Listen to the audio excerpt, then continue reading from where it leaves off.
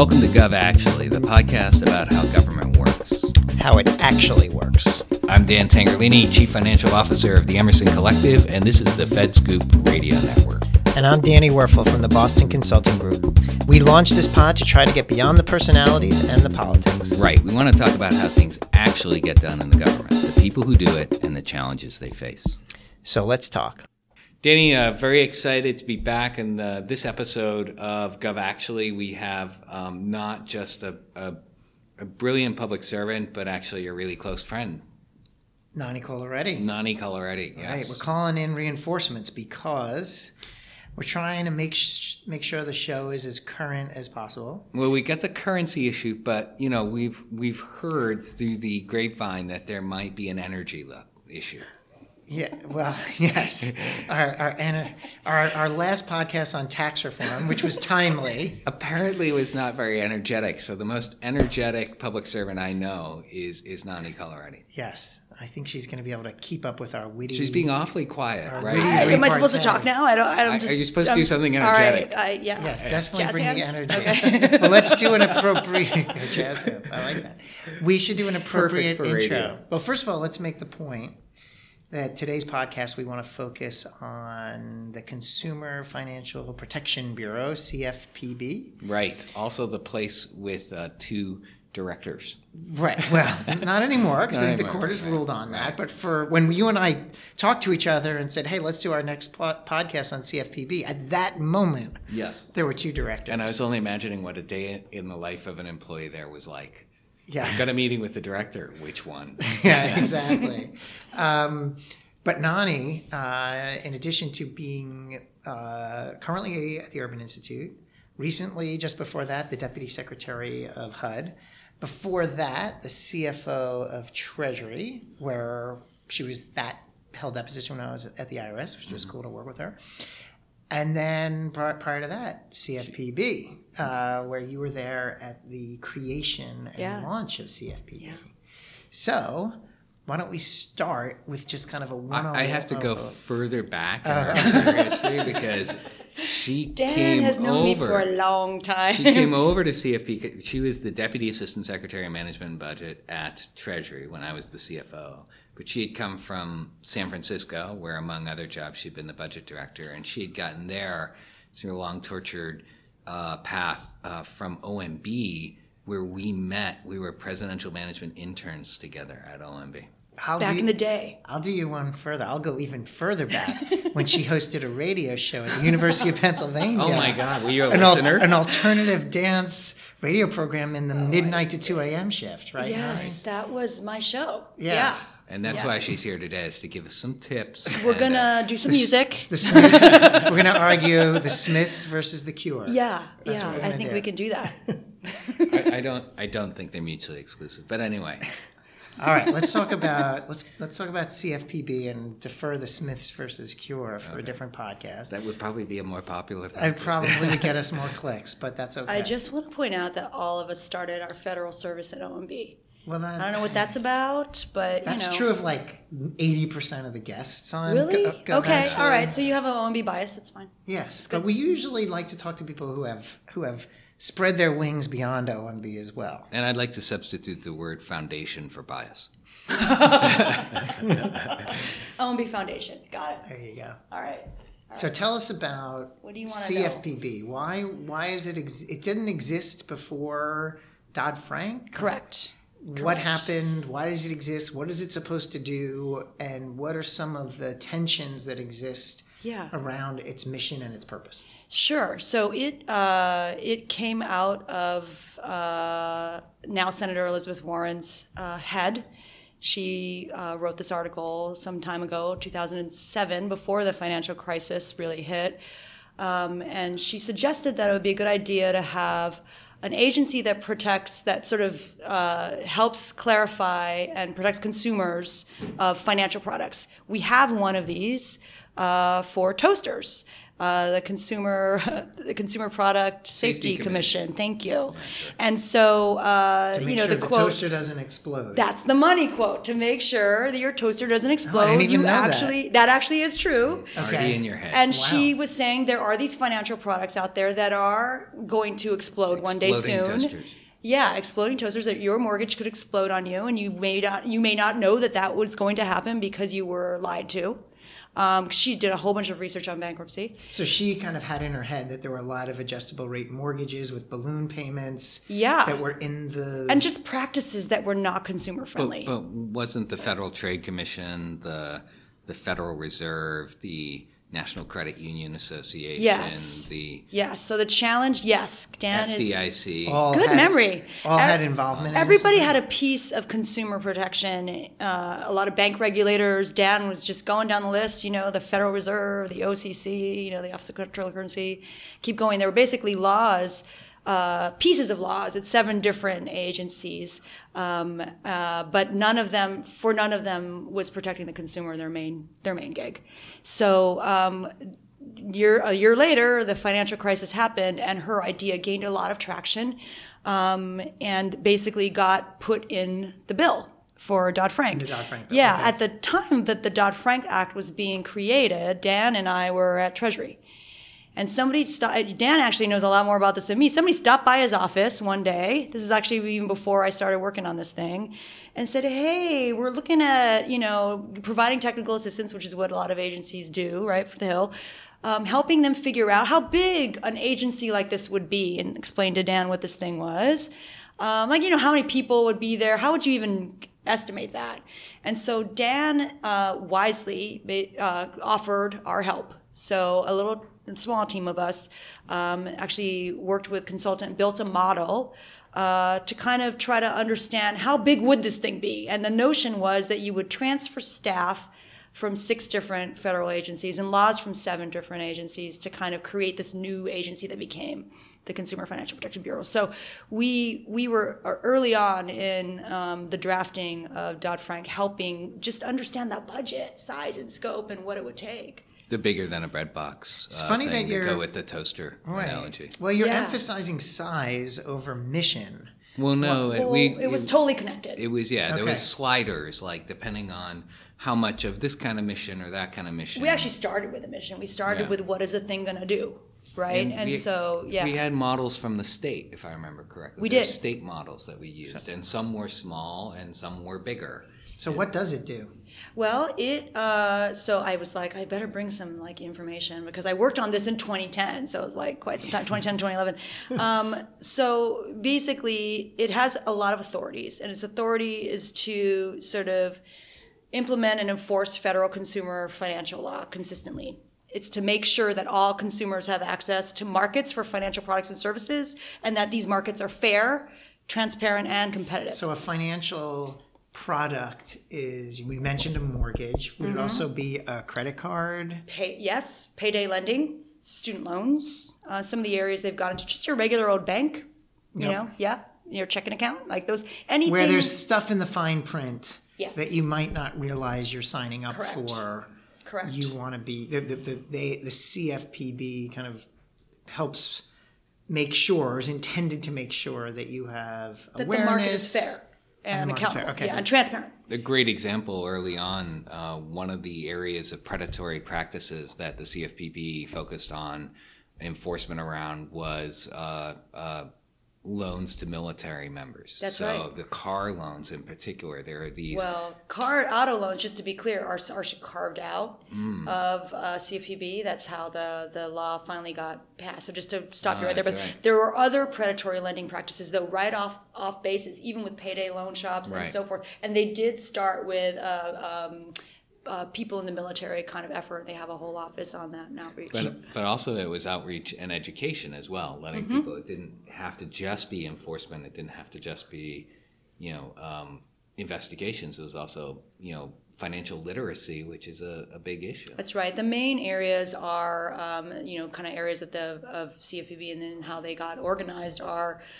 sort of enforcement, bank and they call it bank supervision and non-bank supervision. Okay, so because CFPB covers anything, Right. except auto loans. Consumer response, which is basically a consumer response, a way for consumers to say, either dial in or go on the web and say, hey, something's wrong here. I have this thing, and can report in sort of problems that they're having. Fair lending is one of the areas. And they also take from the beginning, a research database approach. So they have a pretty decent research shop that looks at data trends. Because, the argument was, did we know that the mortgage market was going to blow up and take down the whole economy? What were the signs? And did we have that data? Some say we did, some say we didn't. There are other parts of Dodd-Frank that are trying to deal with it. Learning from history. Learning from data, because it can show you where markets are growing, and if you have that aligned with your consumer response, your kind of complaint hotline information, you might be able to go check some stuff out. Although, wasn't the Office of Financial Research, OFR, kind of stood up entirely to be around data. So there were a number of entities that came out of the Dodd-Frank, none though more controversial than CFPB. Well, I'm glad you said the word controversial. Let's make the case against CFP. I mean, there's a lot of tension in terms of this organization. Should it exist? Or should it have the broadness of powers that it does? Yes.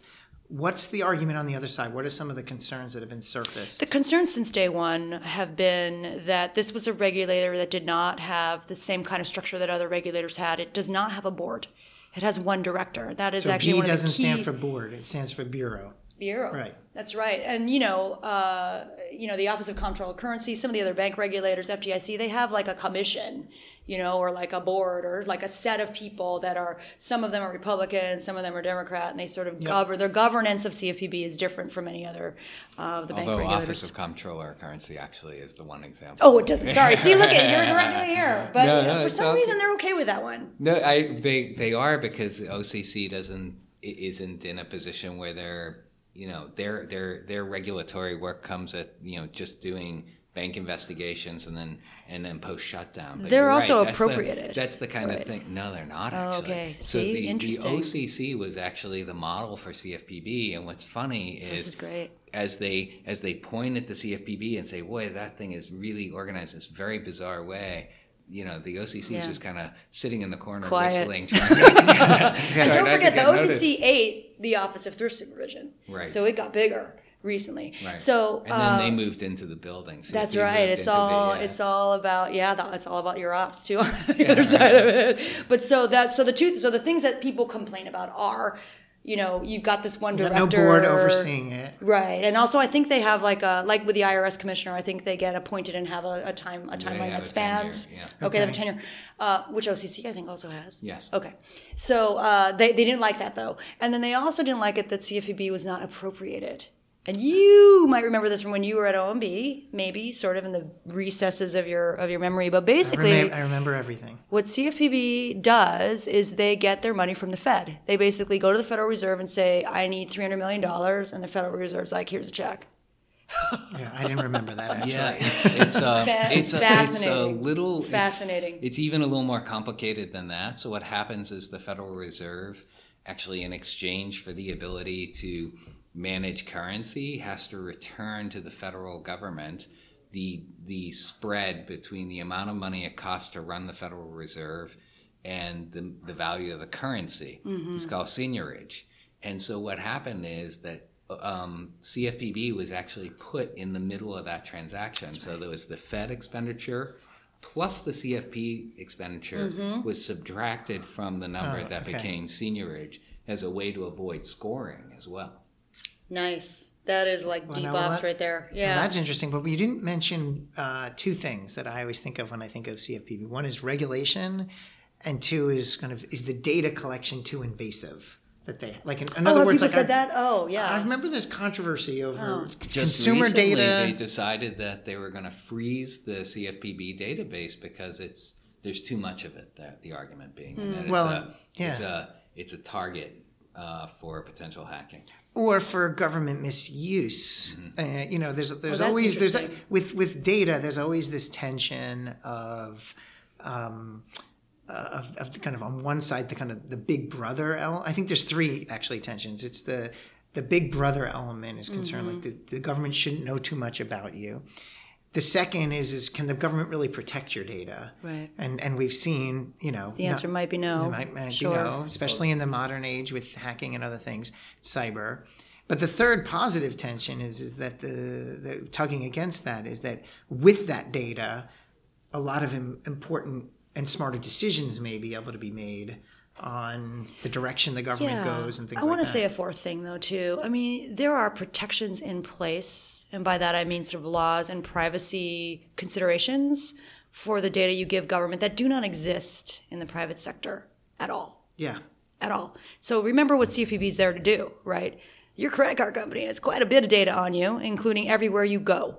Right? CFPB does not have that kind of data on you, right? Yeah. So there are not public laws really protecting that data, and then, quite frankly, there are not cyber protections that are more superpower-like than other ones that government can come up with. So when people complain, I understand. I mean, look, it's this notion that government is too big and may have nefarious things going on, but on the flip side of it, your protections on your privacy are only for government.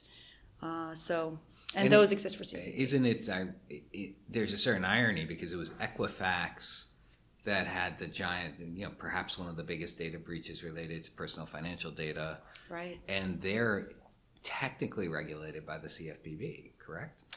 Well, for certain consumer products, I would say they could be regulated by the CFPB. This is the other thing about the CFPB. It does have broad powers, but it has to identify the authority that it's going to use to regulate or to enforce. It's not overly broad, you know what I mean, in that way. Well, some would say that it is. That's another complaint, is that they have these broad powers and you can do anything. But so it's not really regulated by Equifax in their ops. It's probably not regulated by CFPB in that same manner. So here's a question: if there's no board, who does the head of CFPB report to? Because it's not really an organization. It's not a treasury organization. Nope. Like I think OCC is technically in the treasury family, right? Isn't it? Because that's why it was called the bureau. It's a bureau of the Fed, but the Federal Reserve as an entity also has strange wiring that I'm not entirely. I'm pretty confident that it's not not technically a treasury. It was. Let me just say it was under Treasury. The Fed is not a federal agency. Amen, brother. I think so. Whoever wrote this law was like super smart. But so like. I think we know who that was. I look at it was under Treasury's umbrella for a year, which is why I got sent over there. I was still working at Treasury when I was at CFPB. You're right. Able to stand that thing up. They're an independent agency. Then they became independent right. at the year mark. They're like an SEC or an FDIC. That's right. Except when you say that, then those are all commissions, and that's what makes them different. So if they were OCC under Treasury, then maybe they would say, if they were like OCC under Treasury, then maybe the argument would be a little harder to make, right? Since they're sitting out there all on their own. And that accountability is their OCC to Treasury. So ultimately, notionally, the head of CFPB reports to the president based on what we're and is Senate confirmed. And is Senate confirmed, right? Yeah. So it's not like they just like fly in from outer space and drop in. I actually think that's a really interesting question or issue that I saw when I was in government, which is there are certain agencies that the line of authority is very clear because they're large, they're in the cabinet, and there's kind of an ongoing connection between the president or the White House chief of staff, sometimes the director of OMB, with that organization. Because they come to cabinet meetings and they're front and center. And then there's a variety of different agencies out there that aren't in the cabinet, don't come to cabinet meetings, are not necessarily on the day-to-day radar screen of the president.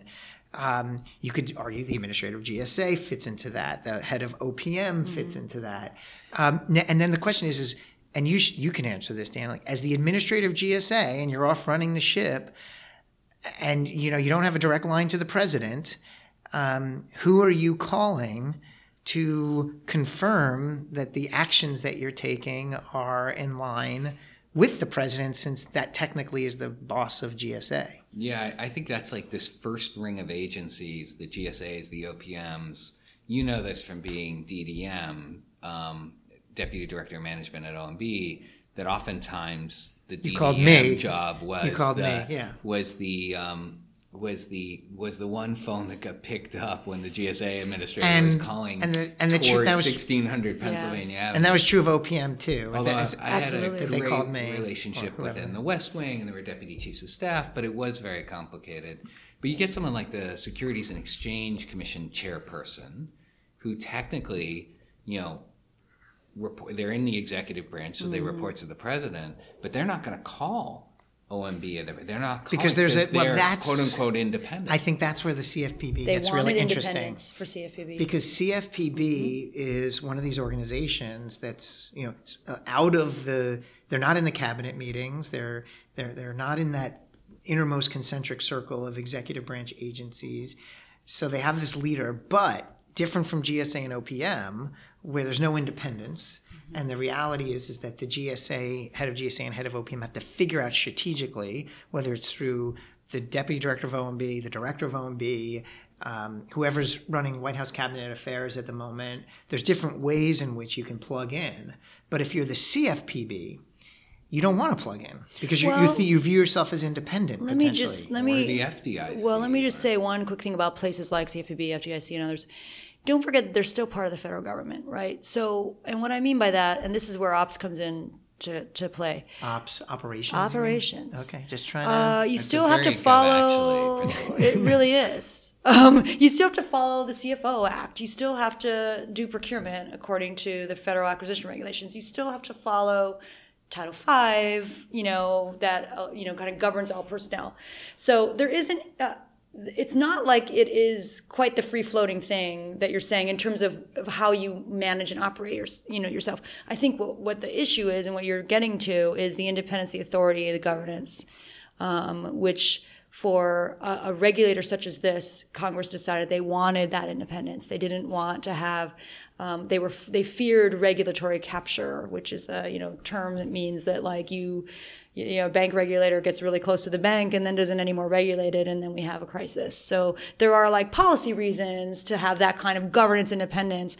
I would argue just in the stand-up of it alone, we were still navigating the same kinds of operational sort of requirements, limitations, rules that everybody does. Yeah, and as we kind of head into a break, and we're going to come out of that break, the point I was trying to get to was, what is the tension and quote-unquote controversy around this organization? I think we've talked a lot about it, but I think what's really interesting is part of it is that it is an organization that has a leadership that does not necessarily tie directly as other agencies into the executive branch leadership, and is very powerful based on what we described in terms of regulation and data collection and impact on one of the largest industries in our economy.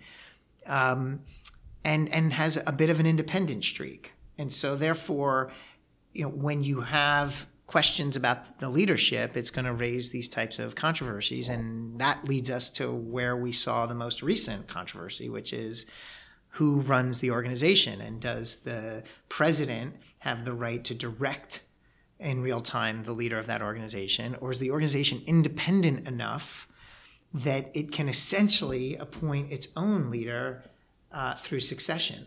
And that was the controversy that the organization confronted recently. And why don't, after the break, we dive into that? Yeah, no, there's a lot there. All excited about it, so we should take a break and rest up so we can dive in. Sounds good.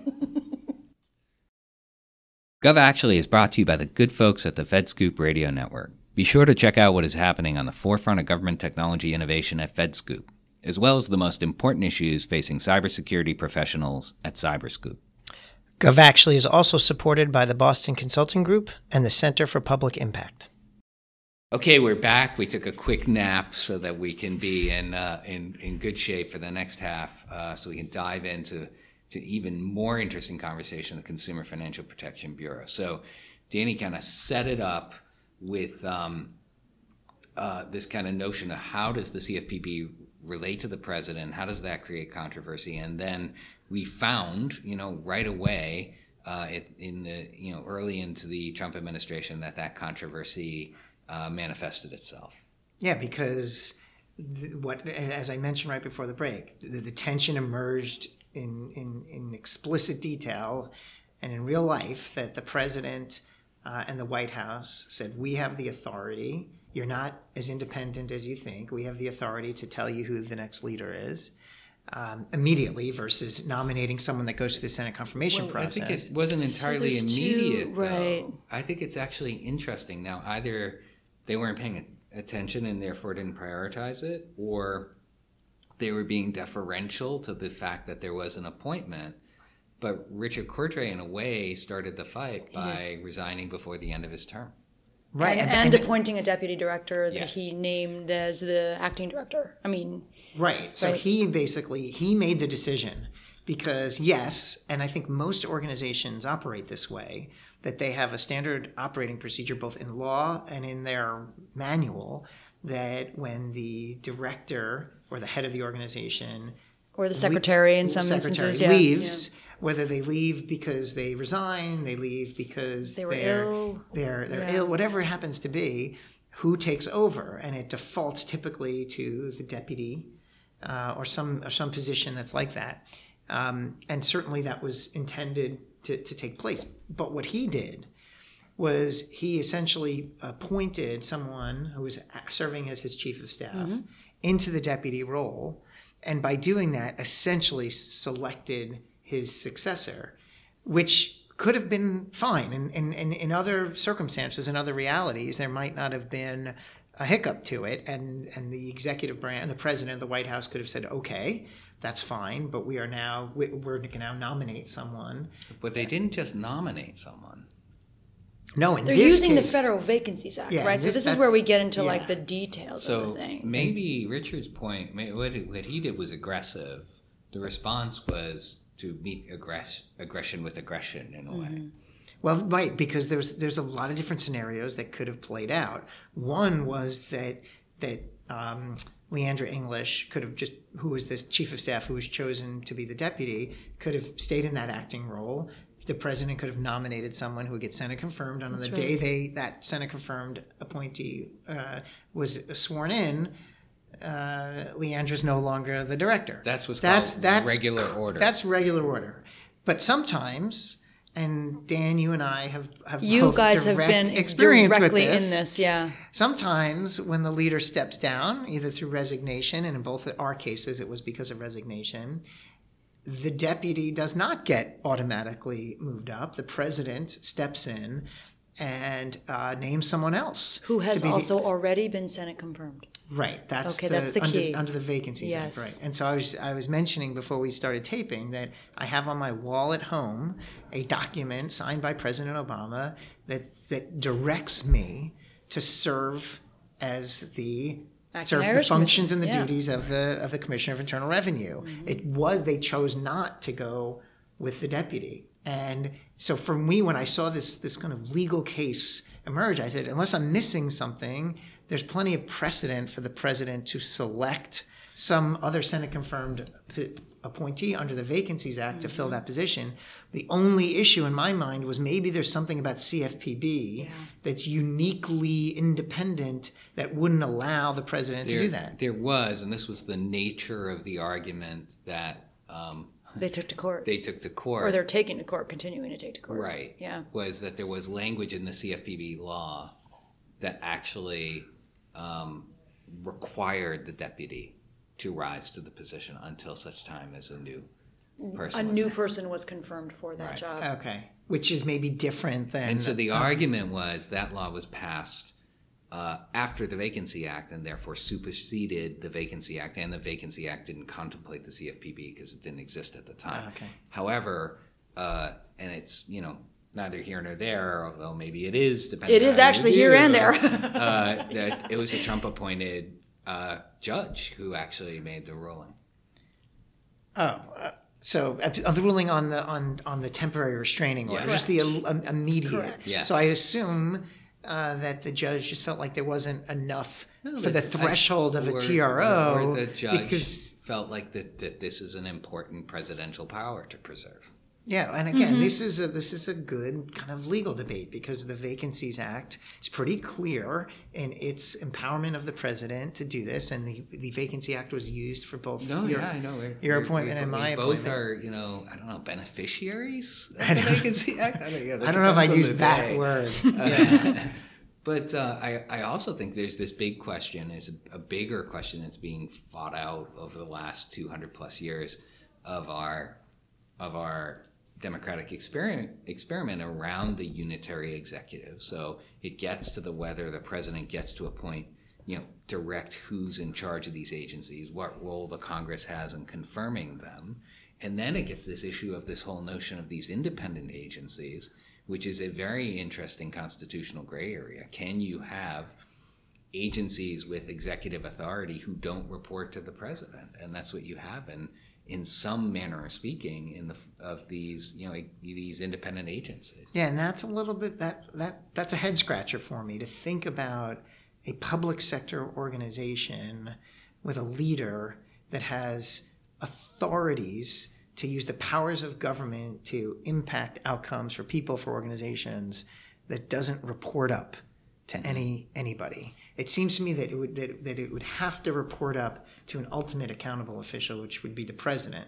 And this became an issue in the global financial crisis when it became viewed that financial institutions were not only benefiting from regulatory capture, but were actually engaged in something called regulatory shopping.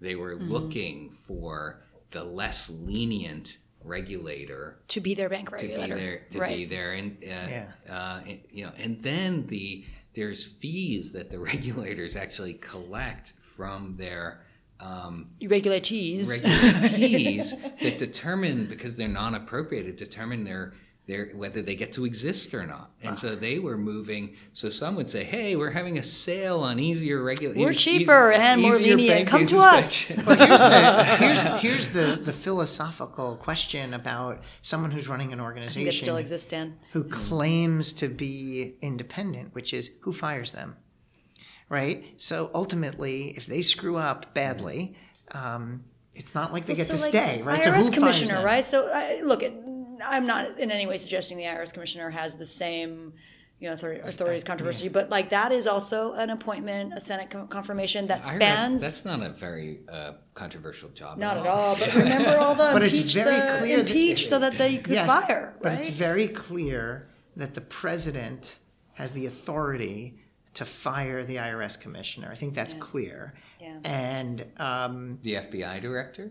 Yeah, though it may not be wise, but you can. But there's but the authority is there. It's there. But who? But I can't. I just think I have a philosophical breakdown in thinking about the leader of an organization that has government powers that can't be fired. That's not what happened here. The CFPB director could have been fired. They chose not to fire. Well, I know, but I'm raising a different hypothetical, and I'm raising because I'm challenging the point that there is an organization that could exist, even if it was independent, that has the powers of government. What organization is like that, though? I think the SEC chair can be fired. Right, that's what I'm saying. Inspector generals can be fired. Can they? Inspector generals can be fired by the president. Absolutely. Okay. Again, it just doesn't feel good when they do it. There's not advisable. There's a process that, they have to give a heads up to the Hill, and there's a whole thing. Some letters have to be sent to someone. You can if the president wanted to fire the Secretary of Agriculture or Commerce or whatever, that's pretty straightforward. Mm-hmm. If the president wants to fire an inspector general, it's a different process, but he still has the authority, or he or she still has the authority to do it. Mm-hmm. And all I'm just suggesting is that this notion of a purely independent organization is somewhat fundamentally flawed, because I'm just painting the hypothetical scenario that if that individual screwed up in a variety of different ways, committed a felony, whatever it happened to be, that ultimately someone gets to fire them. And if there's no board to make that decision, I guess Congress could impeach and remove through Senate enforcement process. Yeah, but you would have to. It would have to be an impeachable offense, although that's up to the Congress to decide what that is.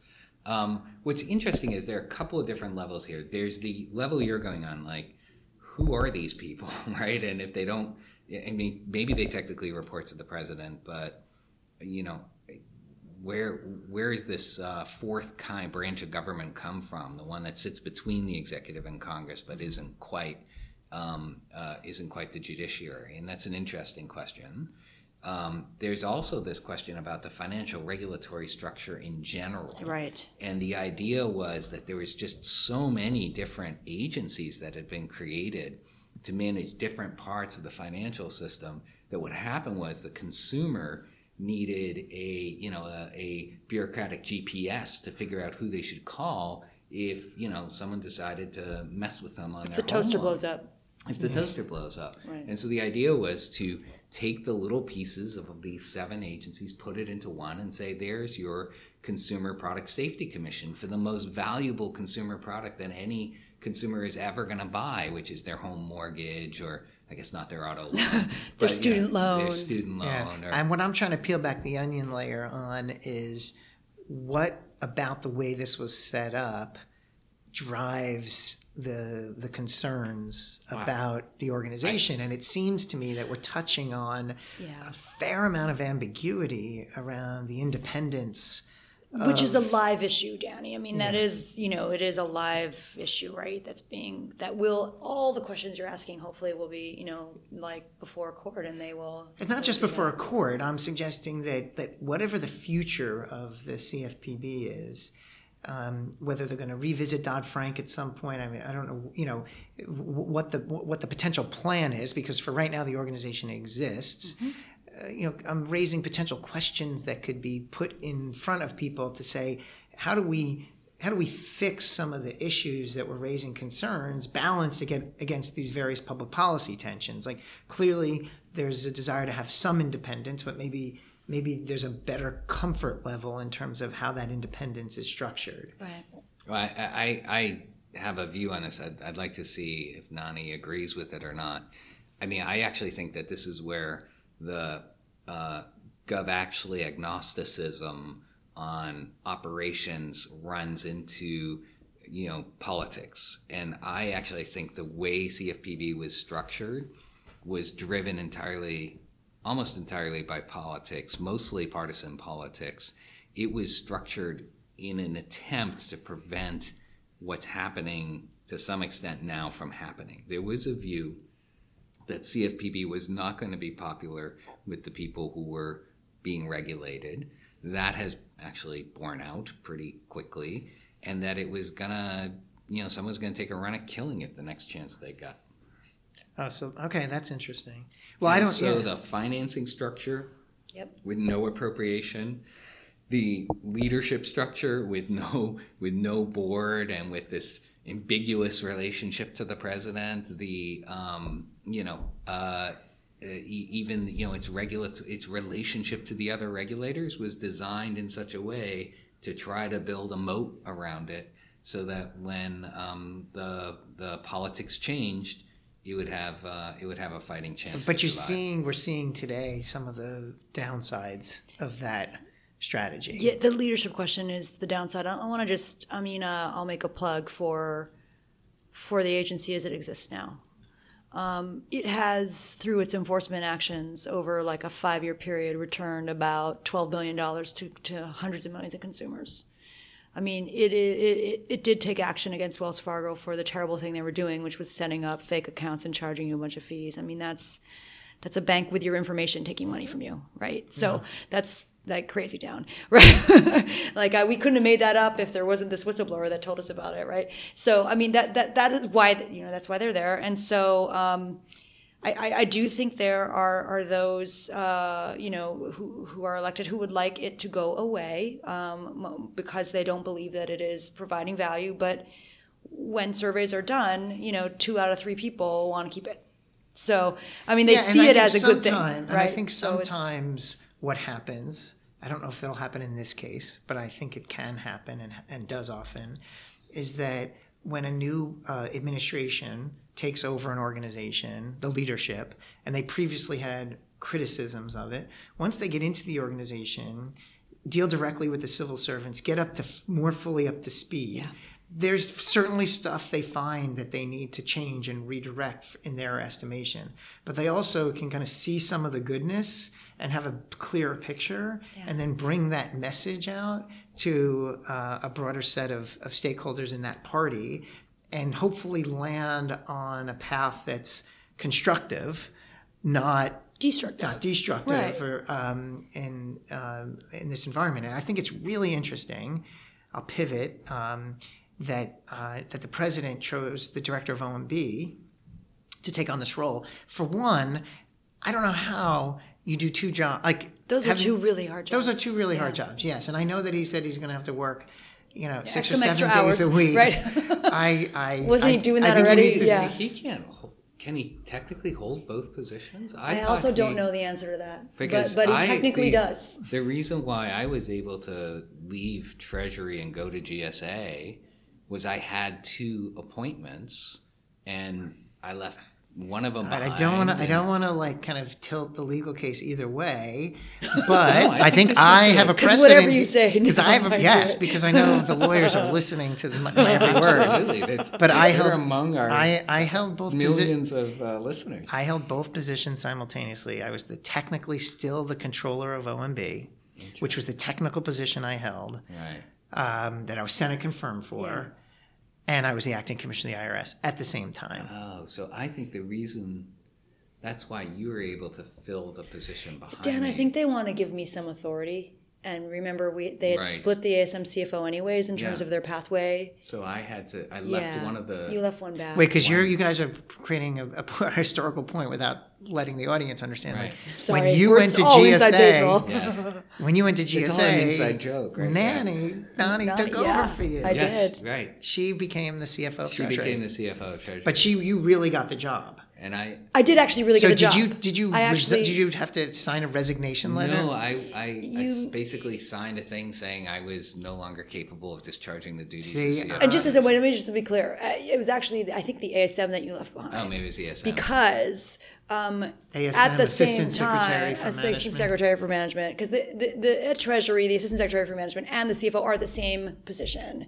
However, Dan got 2 votes in the Senate. I did have to be One for the confirmed Assistant twice. Secretary of Management, It would have been one for the embarrassing if CFO. I got How one and terrible not would the that other. have been? batting 500. We're giving you one, but not the I other. didn't get 2 commissions though. I just got 1 commission. You really should have gotten 2. Well, that's because of the Paperwork Reduction Act. Exactly right. There you Exactly. go. Oh, so where do you put them in the wall? It was you a know, savings. It's a thing. thing, It's good. right? See, well, I signed my resignation letter to resign as the controller of OMB the day I left the IRS. Wow. Oh. Yeah, so that's actually how I They left needed government. that authority to travel with you. I think there's something like Yeah, to do with I that. You couldn't- can't I was- resign for your I was Senate not allowed- confirmed. So whoever was backfilling was acting, and they couldn't actually fill the appointment until I Do they have resigned. the authorities of the controller?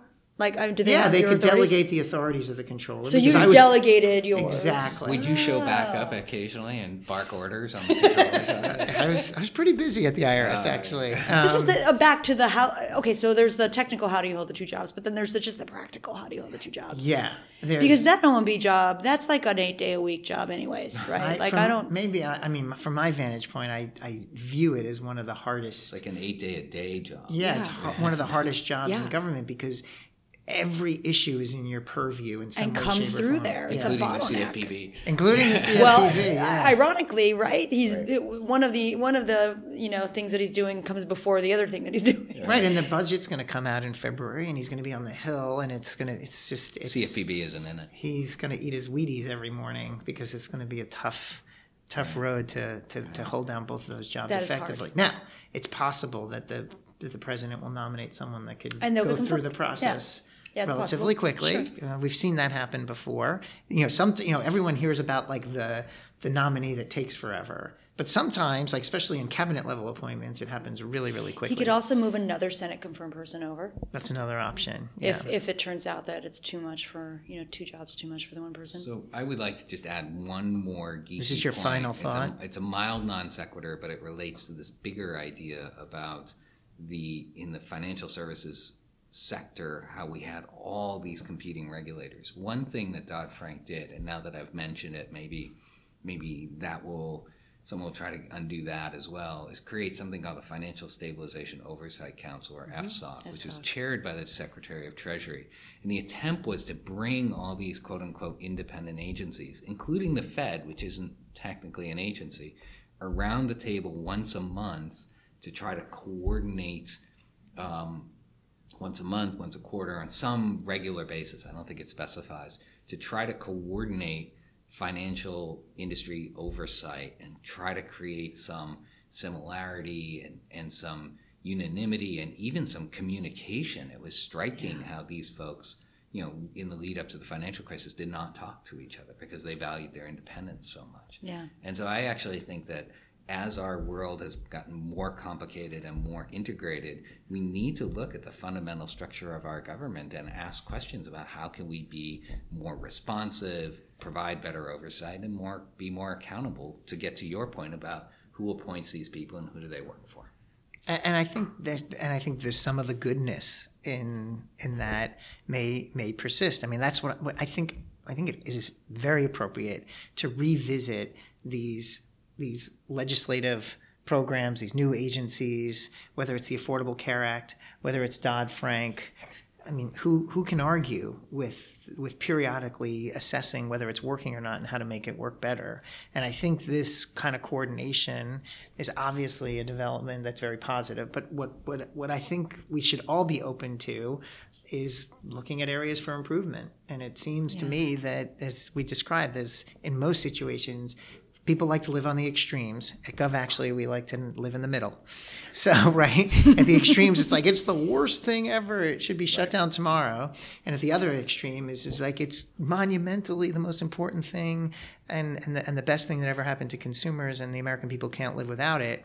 Somewhere in the middle is a place to kind of analyze how do we better perfect it going forward. And hopefully this controversy, I'm a silver lining guy, as you know. You really are. Are you an optimist? I am a huge optimist. Totally. I'm a huge optimist. And so is Dan. So it's the optimist show. He tends to be a little more pessimistic than cranky optimist. He's a little more cynical than I am. But I am the eternal optimist, and I feel like if there's a controversy and a tension and a legal battle, that we should aim to figure out what is the positive that can come out of that. And I think a look at what's working and what's not within this program is the right way to go.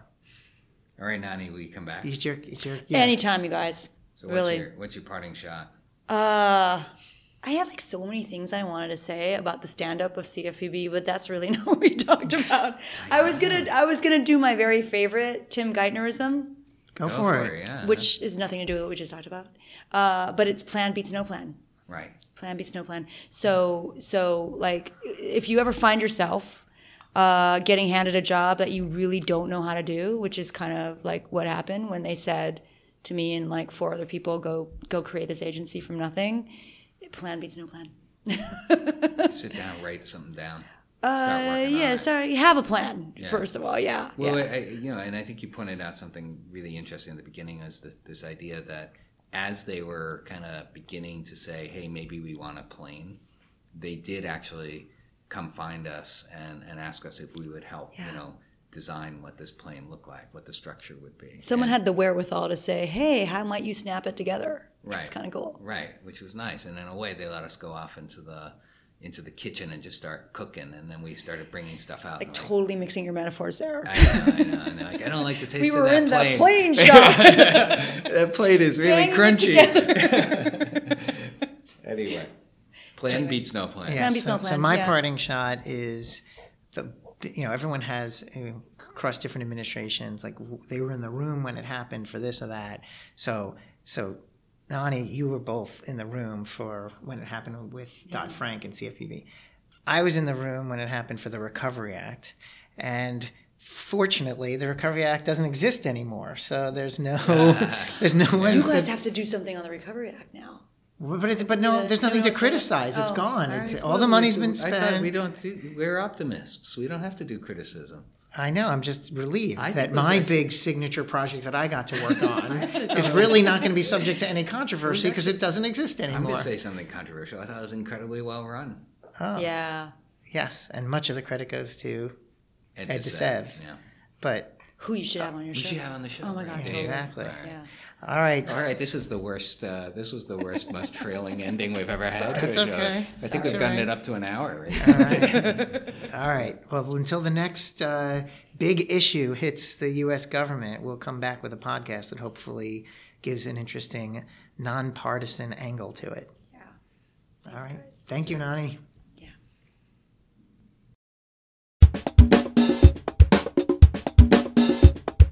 Thanks for listening to GovActually. We'd love to hear from you. You can tweet at us at GovActuallyPod, or you can write to Danny at danny@govactually.com, or to me at dan@govactually.com. And if you haven't already, subscribe to GovActually podcast on iTunes and write a review. That's how we get pushed up further and more people can hear about us.